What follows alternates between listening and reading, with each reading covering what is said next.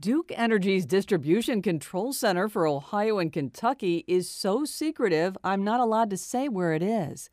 But the company opened its doors to WVXU last week to explain how its smart technology is helping restore power quicker. In its simplest terms, smart switches on utility poles reroute electricity around problems. Duke spokeswoman Sally Thielen likens it to GPS. Think of how you travel in your car. You might use an app like Waze or something to get you to your destination.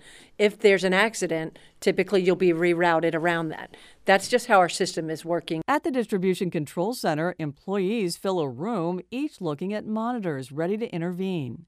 Manager of Grid Engineering Mike Sims opens a screen of his own. This is actually the real-time system here, so I'll be careful with it. He is careful and uses the real-time system of smart switches or reclosures at the top of a utility pole and control boxes at the bottom of the pole to explain what would happen if the power went out on a circuit. It's a system he's been helping develop for more than a decade. If something would happen, say, here, these two devices would open up and isolate that, and these customers would still be in service. These would be obviously out of service because something happened there.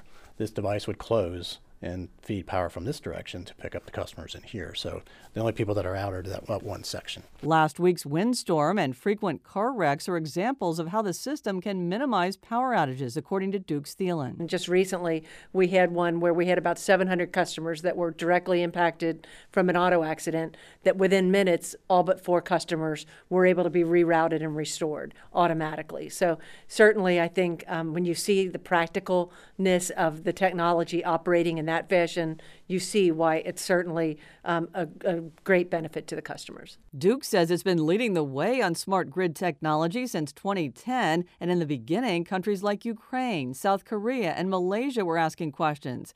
There are things that can make the smart grid work better. The first one involves replacing the wooden utility poles with steel ones because they're stronger and last longer.